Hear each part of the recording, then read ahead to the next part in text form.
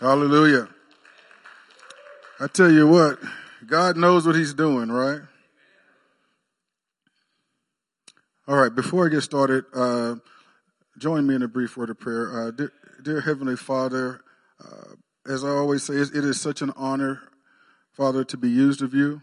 It is such an honor, Father God, to share your word, and I just pray that your word goes forth through this imperfect vessel, Father God, and blesses the heart of the hearers, that it might bear fruit in their lives, Father, in Jesus' name. Amen. Amen. And I must say again, I've not been present as the worship team chose the songs that they sang this morning, but it is pretty amazing that the title of my message today is "Nothing is Impossible with God."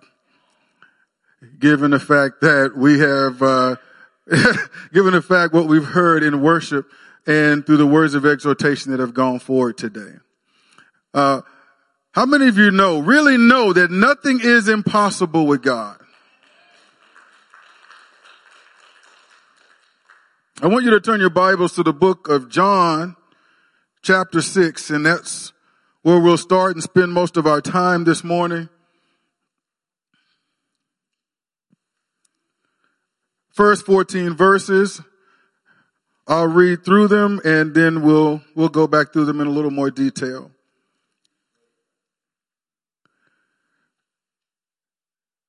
Starting at verse 1, it says, "After this, Jesus went away to the other side of the Sea of Galilee, which is the Sea of Tiberias.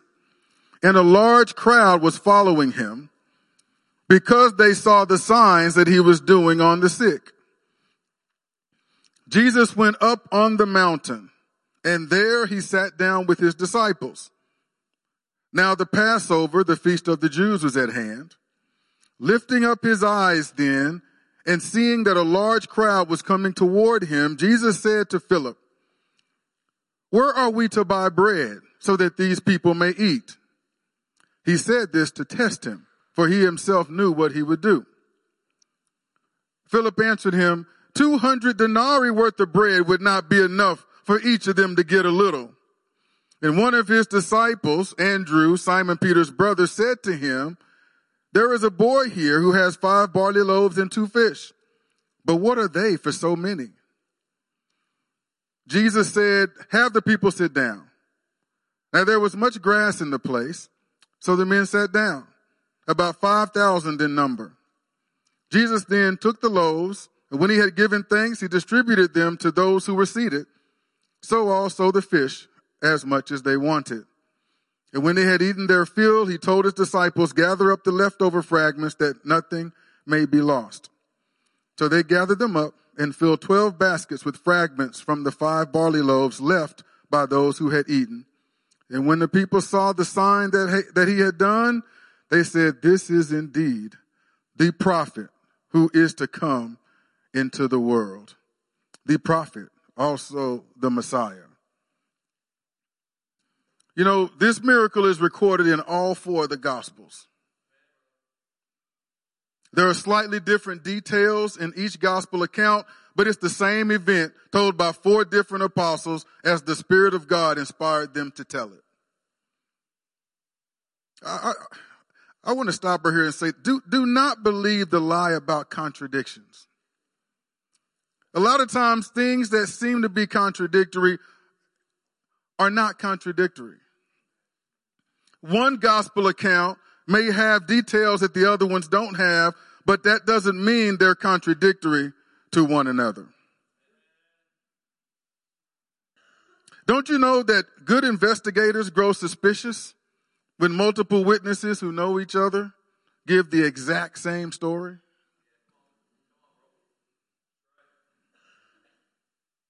They expect some variation in each witness account because people perceive and experience things differently. If the stories are too similar and the witnesses had opportunity to discuss the issue with each other before being questioned, then it might be rehearsed and not authentic. So some variation is not a bad thing. All four gospel accounts agree on the most important things. Let's see where we have agreement. And you're just going to have, trust me, I'm right about this. But I encourage you all to read this story in all the gospel accounts. All four gospel accounts agree that before the miracle of feeding the 5,000 plus occurred, there was a dialogue between Jesus and his disciples about what to do with the crowd. They all agree that Jesus wanted to feed that huge crowd right there in that spot. They all agreed that Jesus had everyone sit down. They agreed that Jesus took the 5 loaves and 2 fish, blessed them, broke them in pieces, and distributed them. And they all agreed that Jesus miraculously fed a crowd of thousands with just 5 loaves of bread and 2 fish. They also agree that everyone ate till they were satisfied. And the final point of agreement that I want to draw out is they all agree that there were so many fragments left over that there were enough to fill 12 baskets.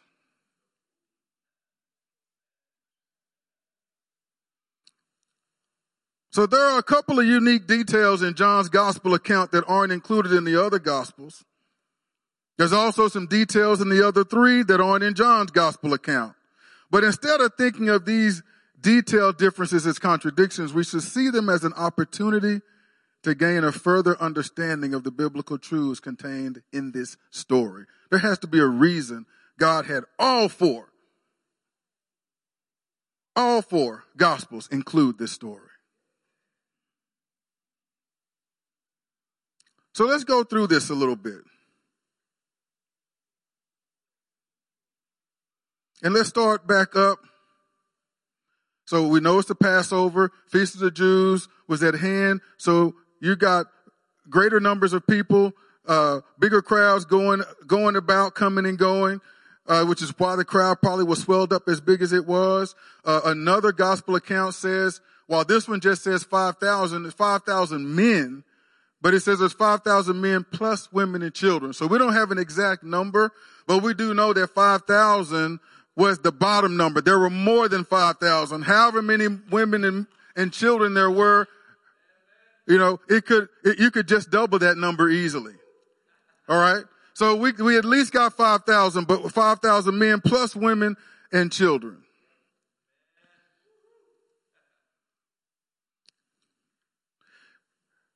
And so, I like this gospel account in John, though, because verse 5, let's start in verse 5. Lifting up his eyes then and seeing that a large crowd was coming toward him, Jesus asked Philip a question.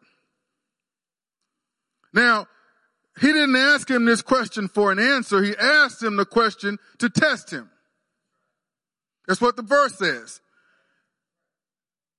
He asked him a question, where are we to buy bread so that these people may eat?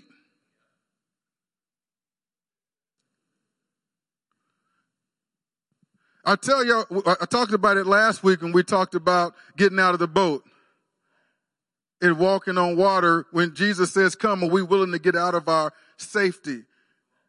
Are we getting ready to get out of the familiar? Going across the water on a boat makes sense to me. Walking on it doesn't. And yet, if God says come, will we come? Are we willing to get out of what's safe and what's familiar to go out on the water with Jesus? Right? We have a different circumstance, but a similar challenge before us today. There's over 5,000 people that need to be fed, and Jesus is saying, indicating his intention to feed this group, he asked Philip a question. Now, this question is only in John. The other Gospels don't have this. Where are we to buy bread so that these people may eat? Let's look at Philip's response. Philip answered him, 200 denarii worth of bread would not be enough for each of them to get a little. I don't believe Philip pulled that number just out of his hat. I believe that's the money that they had in the money bag. And so Jesus asked him a question. What do you have? What are our resources? We need to feed this 5,000 plus people. All right. And so where do we buy the bread? And Philip's like, whoa, hold on, Lord. What we got is not enough to get the job done. 200 denarii worth of bread would not even be enough to give everybody a little bit.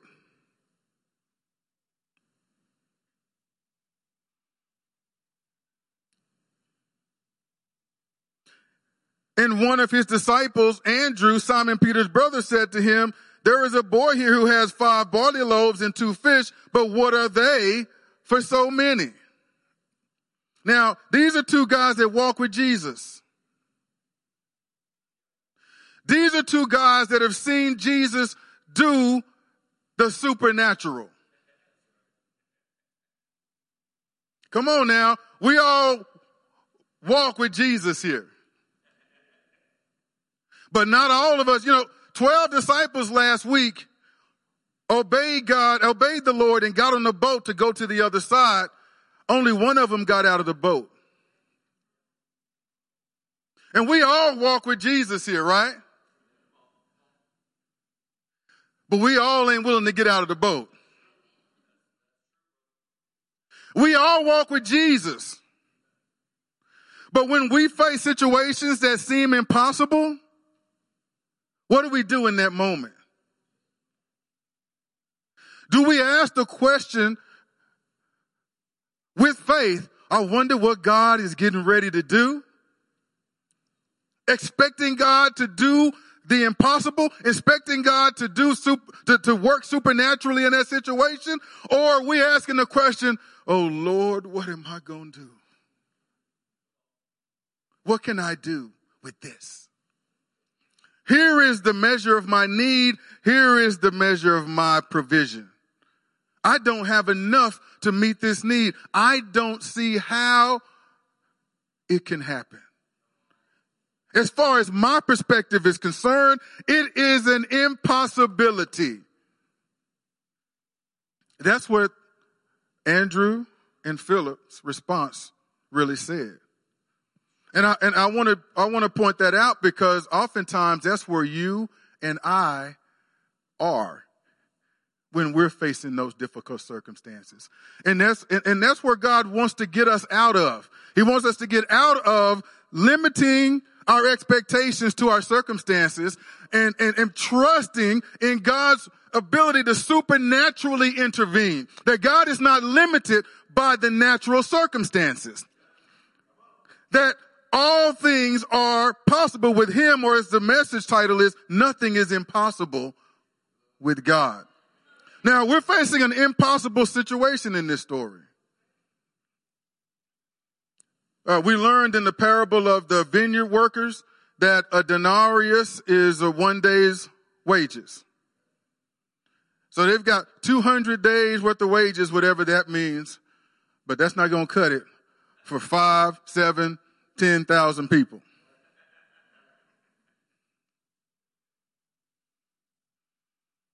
How many of y'all ever had a situation where you didn't see how ends were going to meet? That either God was going to make a way or there was going to be no way.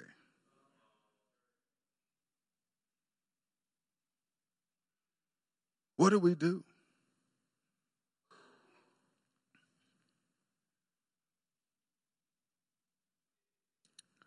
What do we do? Verse 6.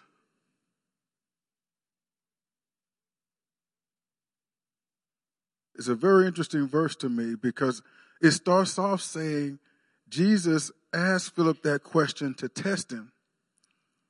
But it also tells us that Jesus himself already knew what he would do. Jesus was aware of the problem. I know in my life it didn't feel like it.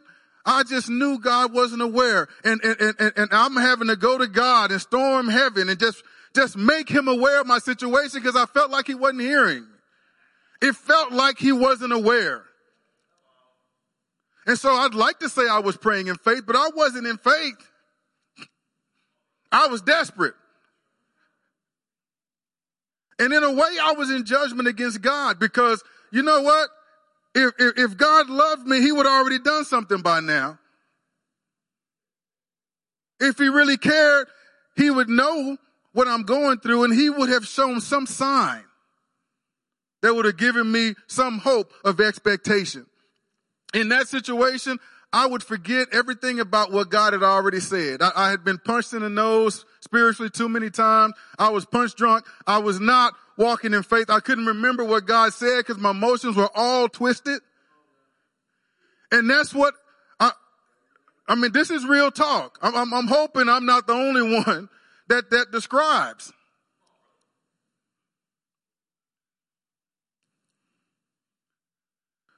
But I just want to point out in verse 6 that Jesus is present in that impossible situation. He's aware of the impossible situation. And third, he already knows what he's going to do in that impossible situation. So he already has a plan. Philip didn't know the plan. Andrew didn't know the plan. None of the disciples there knew the plan, but Jesus had a plan. And how many of you know that God's not going to tell us the plan every time?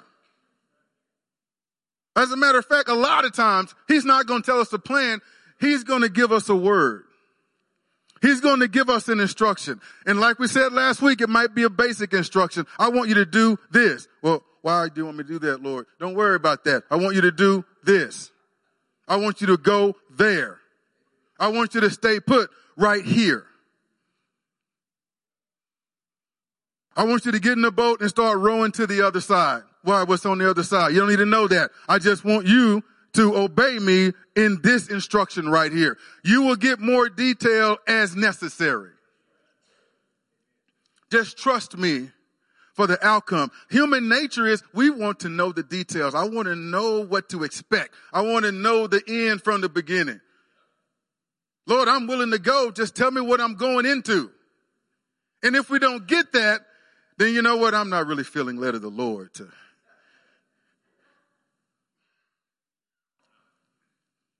And like I said last week, we got to get to the point to where, you know what, Lord, forget the details.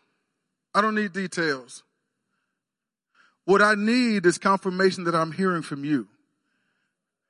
And we need to get to a point to where when we know we're hearing from the Lord, that is enough for us. We will stand on that with assurance and conviction, and we will obey God in that thing, whether we get the details that we want or not.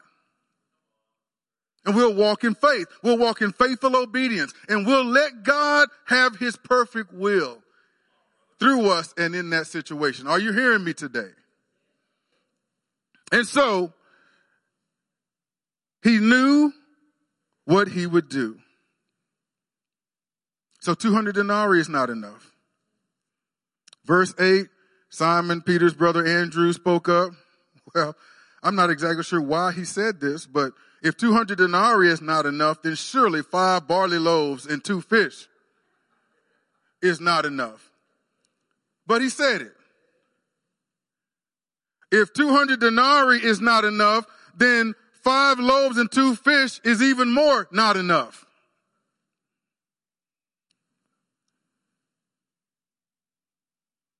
There's a boy here who has 5 barley loaves and 2 fish, but what are they for so many? Again, they're doing, I can't even beat up on them because I've been the same dude too many times for me to be critical of them in this. Again, he's talking to Jesus. They just got through healing a bunch of folks. He just got through healing the sick. He's opened the blind eyes. He's opened the deaf ears, right? He's done the supernatural. They've walked with him and observed the power of God on display in Jesus. And yet, in this situation, it doesn't even occur to them that the same can happen right here, right now. I think it's important that we look at this story and glean from it those kinds of truths, those things that trip us up. All right? Because this is a reflection of us. These are examples that we can learn from, that how easy is it for us to forget the great things that God has already done for us, all the times that he has shown himself faithful to us, all the times he has never let us down. How easy for us in our new situation, when things start to look impossible, for us to forget all that he's done and feel like there is nothing he can do here. We forget the supernatural ability of our Lord and Savior to intervene and totally change the situation for our good. Are you hearing me? And it's interesting. Jesus takes the worst of the two options. The 5 barley loaves and the 2 fish. Verse 10, Jesus said, "Have the people sit down." Now there was much grass in the place, so the men sat down, about 5,000 in number. Jesus then took the loaves, and when he had given thanks, he distributed them to those who were seated. So also the fish, as much as they wanted. Now, in the Matthew's account, it actually goes into more detail on that. But John's account makes it seem like Jesus broke the bread and he distributed it to everybody. But you know, in Matthew, in a couple of the accounts, but in the book of Matthew, it shows that Jesus broke them and gave them to the disciples. And the people who were broken up in groups, the disciples then distributed out to the people. Also in that account, Jesus didn't just have them bring the fish and the loaves and sit down. When they said that, told Jesus to dismiss the crowd so they can go find some food and some lodging, Jesus said, "You feed them." No, they don't need to go anywhere. You feed them. And yet, and I think that's important why we need to read all the gospel accounts. He said, "You feed them." He had them present the loaves and the fish to him. He blessed it. He began to break it.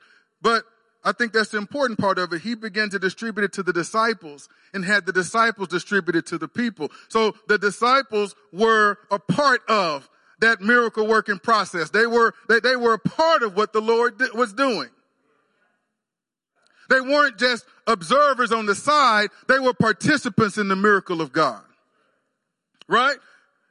And so they could have been in their feelings. They could have been in doubt, fear, and unbelief and still said, "You know what? I don't care how many times you break it up. It's not going to feed all these people." But they obeyed him in it. He didn't tell them how the miracle was going to work. He just gave them a word.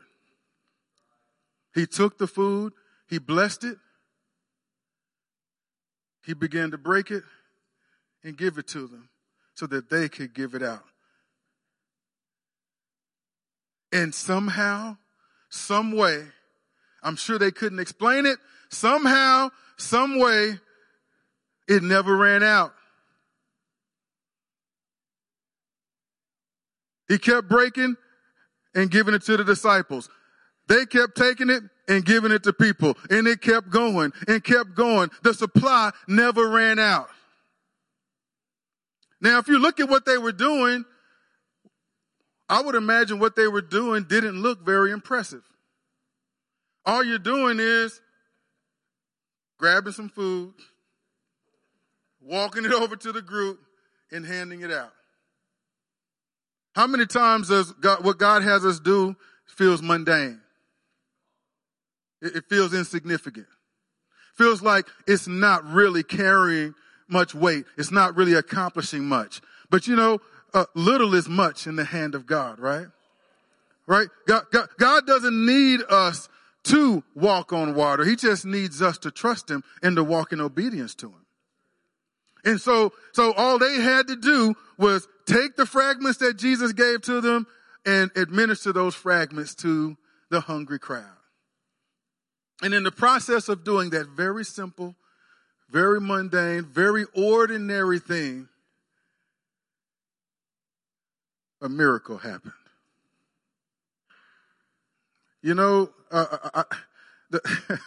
I tell people we look for miracles all the time. We want to see signs and all. You know what? The greatest miracle of all is God's salvation.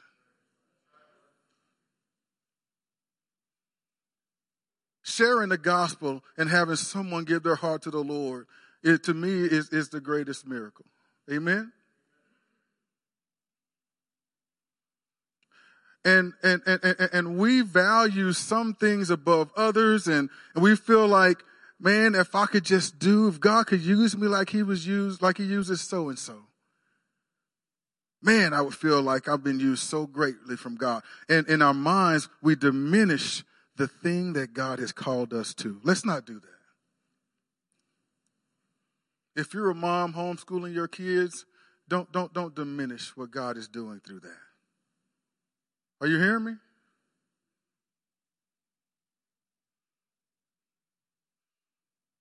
If you're working for the city, whether it's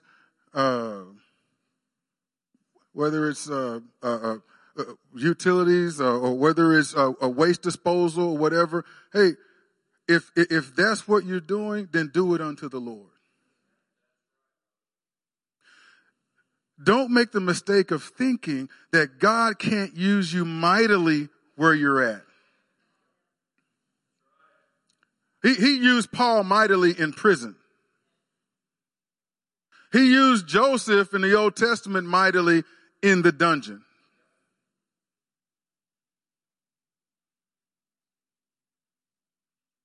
All right?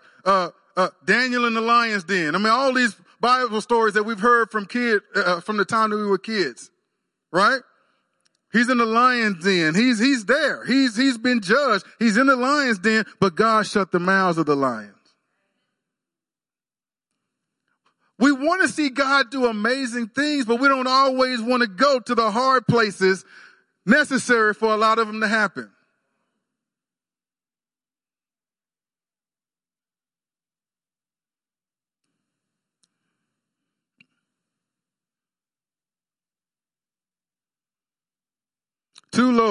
Five loaves, 2 fish.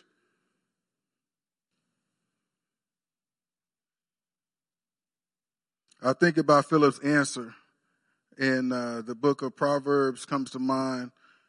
3, I believe, verses 5 and 6, where lean not on your own understanding. In all your ways acknowledge him, and he will make your path straight, or he will direct your paths, depending on your translation. I feel like the response of Philip and Andrew were both, quote unquote, leaning on their own understanding. And I think that in a nutshell is where we err when it comes to these opportunities to partner with God in doing great work for the kingdom.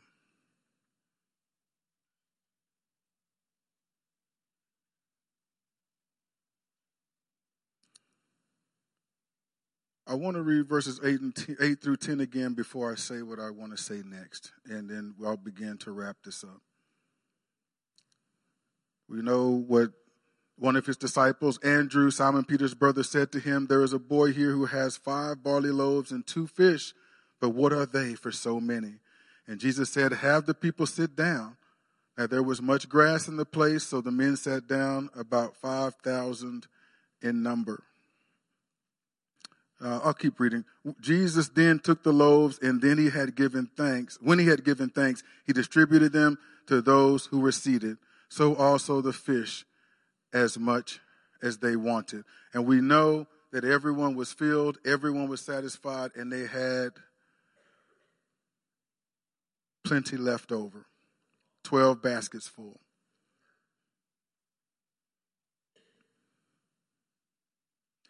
Scripture doesn't name the little fella whose meal ended up feeding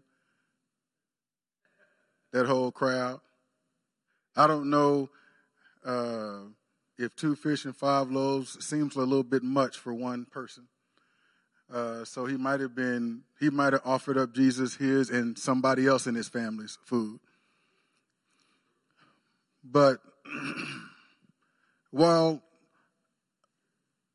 the scripture doesn't really go into detail about that, but I don't believe that they just snatched and took his food. Right? I believe there was some dialogue there. And I believe that he was approached and they asked him for his food. And he had a choice. He could either hold on to it with a death grip. I'm here with 5,000 plus people and I'm the only one with food. I'm going to either be the only full belly here or I'm going to leave with some fatter pockets. Right?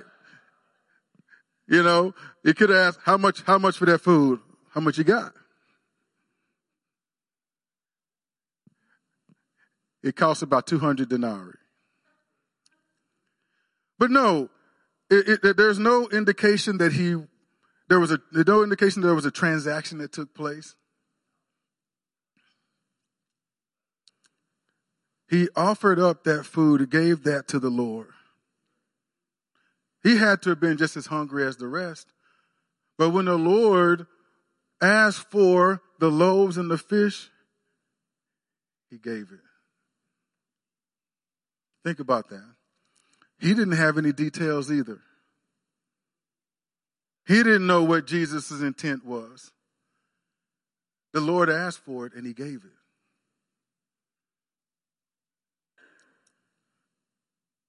There is no limit to what God can do in your life when you surrender all that you have to him. He surrendered what he had. That was everything he had. Jesus asked for it and he gave it all.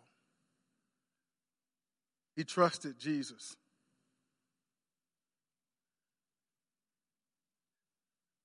I may not feel like there's much here, God, but all that I am, I give to you. I may not have much in the way of possessions, Lord, but all I do have, I surrender to you. And the little fella is not talked about a lot in this story because we don't have a name. We have named characters in here that gets a lot of play. But the little fella whose food fed a crowd of 5,000 men plus women and children, he ought to get a shout out every now and then, right? And so here's his shout out today. Because I think sometimes you really got to dig in there and see something that you can could be relevant for you today. Those timeless truths that are in there. That little unnamed fellow gave Jesus all that he had. And because of that, what he gave Jesus, look at what Jesus was able to flip that into. There is no limit what God can do if you give your all and all that you have to him. There ought to be some amens on that.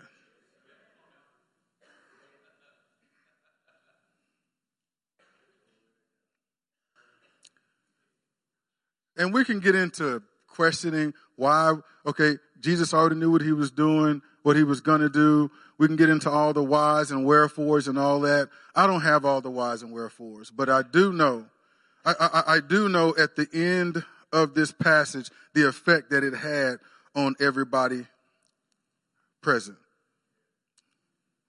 Jesus got that little fellow to give him all that he had.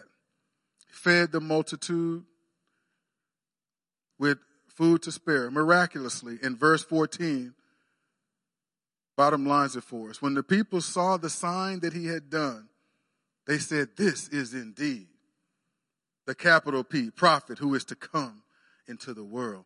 When Jesus did miracles, all right, he was confirming who he was. All right, he was confirming his identity as the Son of God, as the Messiah, as the one who was to come. Are you hearing me? And so through this, and this little fella had a role to play in that. And I don't think he was there by happenstance either. I don't think Jesus was caught unawares about this impossible situation.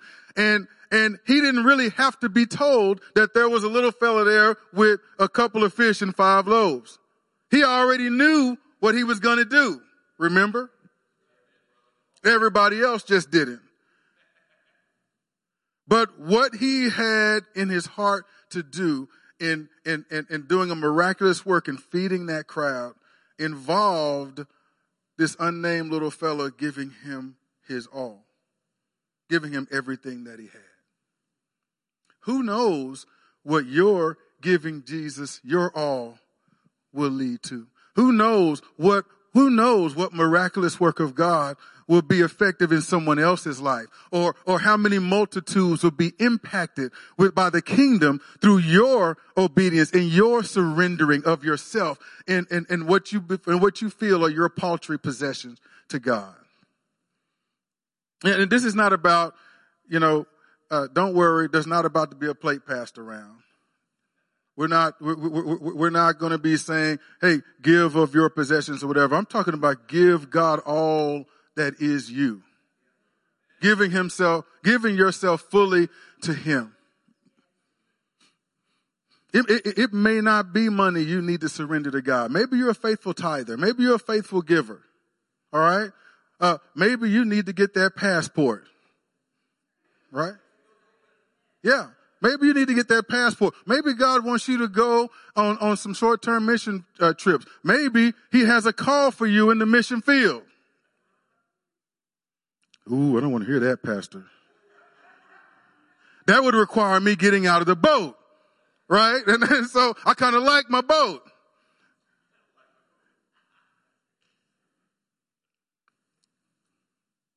Who knows what capacity and what assignment God might have for you?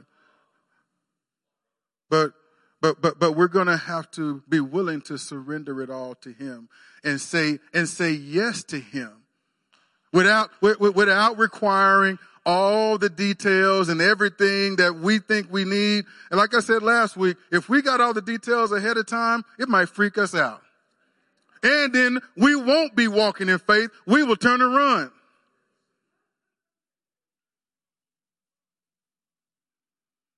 I see time and time again in Scripture, men and women who ended up doing great things for God started out thinking that there's no way that they were up to the task. And yet God called them anyway. And guess what? They may not have been up to the task in their own abilities, but in every situation, in God, in the Lord, they accomplished the task God sent them on. Are you hearing me? So it might have been impossible, but nothing is impossible with God. Are you hearing me? All right. And so I got a couple of verses that I want to finish up with. One in Luke 1, verses 34 to 38. And it's Mary, the mother of Jesus, right? So remember, the angel of the Lord comes to her and tells her she's going to be pregnant with child, and it's going to be the Holy One of God, right? And she's a virgin, and she's like, I don't know. I mean, now that's a mind blower, right? And Mary said to the angel, how will this be since I'm a virgin? And the angel answered her, now you tell me how much sense this makes.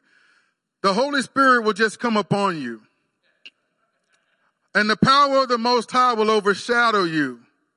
Therefore, the child to be born will be called Holy, the Son of God. So you're going to get pregnant in a way that no woman has ever gotten pregnant before.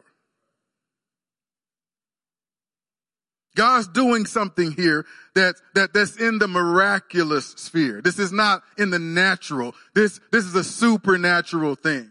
Just like with the feeding of the 5,000 plus, right? And to help her, he goes on and gives her a little more detail. And behold, your relative, Elizabeth, in her old age, has also conceived a son. And this is the 6th month with her who was called barren. For nothing will be impossible with God. So if you're thinking this is impossible, you know what else was impossible? Your cousin Elizabeth, who was barren, being able to have a child. Guess what God has done? He has given her a child, and she is 6 months pregnant. That same God can do what I'm telling you right now. Because nothing is impossible with God. And what did she say? I love it. Verse 38, and Mary said, behold, I am the servant of the Lord. That's the posture we ought to be adopting, ladies and gentlemen. Behold, I am the servant of the Lord. Let it be to me according to your word. You know what? There's a lot of words we can be paying attention to. You know, you can flick on your radio, flick on your TV and your podcast or whatever, and you can hear a lot of words from somebody telling you ought to be doing something, feeling something, saying something, acting some kind of way. But the only word you need to be concerning yourself with is the word of God. It's what is God saying, right? And that's the word that needs to be unto me. What is God saying? Because that's who I need to please. That's who I need to be walking in faithful obedience to. And she said, be it unto me. I'm your servant, Lord. Be it unto me according to your word. And the angel departed from her. I'll finish with this final scripture and I'll bring it to a close. Philippians 2, verses 12 and 13. Therefore, my beloved, as you have always obeyed, so now, not only as in my presence, but much more in my absence, work out your own salvation with fear and trembling. For it is God who works in you, both to will and to work for his good pleasure. You just never know, y'all. We need to get out of our own heads. And we need to do what we used to encourage our short-term mission groups to do before we even showed up in the country that we were going to. We would tell them, before you even get there, y'all, you're going to a country that's different than what you've grown up in. You've taken certain liberties, certain rights, certain luxuries for granted. You're not going to have those there. So before we even get there, here's what we're going to do. We're going to lay our rights down. Any right we feel to comfort, any right we feel to luxury, any right to have certain types of provisions and have access to certain things. We don't want to have grumbling hearts that aren't soft and open to what God is saying and how he wants to direct us. So before we even get there, we're going to lay down our perceived rights to all that stuff. And we're just going to adopt hearts of servants and say, okay, Lord, whatever the circumstances, whatever the situation, whatever the issues, we're already yielded to you and we're already moldable and pliable, Lord. We're just going to say yes to you. And we're just going to trust that you're going to work it all out somehow for our good and for the good of those we're going to minister to. We're not there for vacation. We're not there to have fun. We're there in the name of the Lord to serve and bless the people that we're going there to minister to. Right? And so we need to adopt the attitude of servants. Are you hearing me? We need to do what young Mary did when the Lord came to her with this outlandish word. And despite what had to be some confusion in her heart, in her mind, you knew there had to be some whispers that were going to be in the future, some scandalous whispers. oh yeah, the Holy Spirit came up on her. Yeah, right. She didn't care anything about that. She just said, okay, be it unto me, Lord. I'm your servant. If you want to do that work in my life and through me in that way, then Lord, I say yes. And I'm going to ask you to stand. And I want to encourage you today. Who knows what God has planned. God oftentimes want to just show himself, remind us that he will show himself strong on our behalf. There are times when he just wants to reveal himself, his true identity as the only begotten Son of God, as the Lord and Savior of the world. He will put you in situations where you have to just trust him and walk in obedience to him, not knowing exactly how God is moving, but as long as you are saying yes to him and you're surrendered everything to him, God's plan is going to unfold. And just lay down this whole note. Everything is not for you. Everything you go through is not for you to learn a lesson necessarily, or not for your benefit. Just abandon the why questions a lot of time. We don't need to know the why. We just need to know the what. And just trust that God's will is going to be effective. Hallelujah. Hallelujah. So Lord, I lift up your beautiful people, Lord. And Father God, I just pray that you would encourage us all and remind us all and get us to the point to where we know that nothing is impossible with you. That regardless of what our circumstances are, no matter how hard they look, no matter how impossible they may appear, that they're not really impossible when we factor in your supernatural power. That you are not limited by circumstances. You're not limited by our limitations. You're not limited by our understanding. You are aware of the situation and you already have a plan.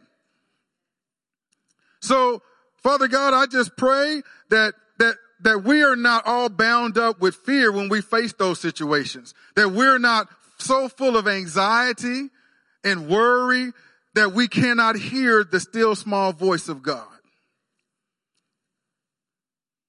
who is speaking to us in that moment, saying to us in our own situations, in a nutshell, he's saying to us, give me your loaves and your fish.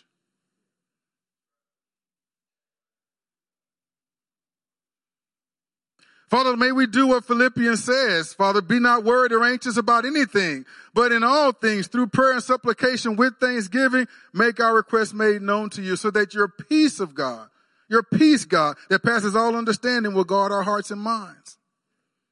That we lean into you instead of leaning into fear. Instead of embracing anxiety, we take that anxiety to you in prayer. And we're not, like I said at the beginning of this message, we're not doing it in desperation and unbelief, but we're taking it to you with thanksgiving. Which means we're taking it to you with expectation that you're hearing us and that you're going to intervene. And that when that time of prayer is done, we know that we've connected with God. We know that our God has heard us and that our God already has a plan. And so we can leave, even though the situation hasn't changed yet, we can leave with peace. The peace of God that passes all understanding, where nothing's changed, but everything's changed. Because in my time with the Lord, I've been reminded that he's never let me down. He's never failed. He's been faithful. He is faithful and true. He's going to continue to work these things out for my good. It's what his word says.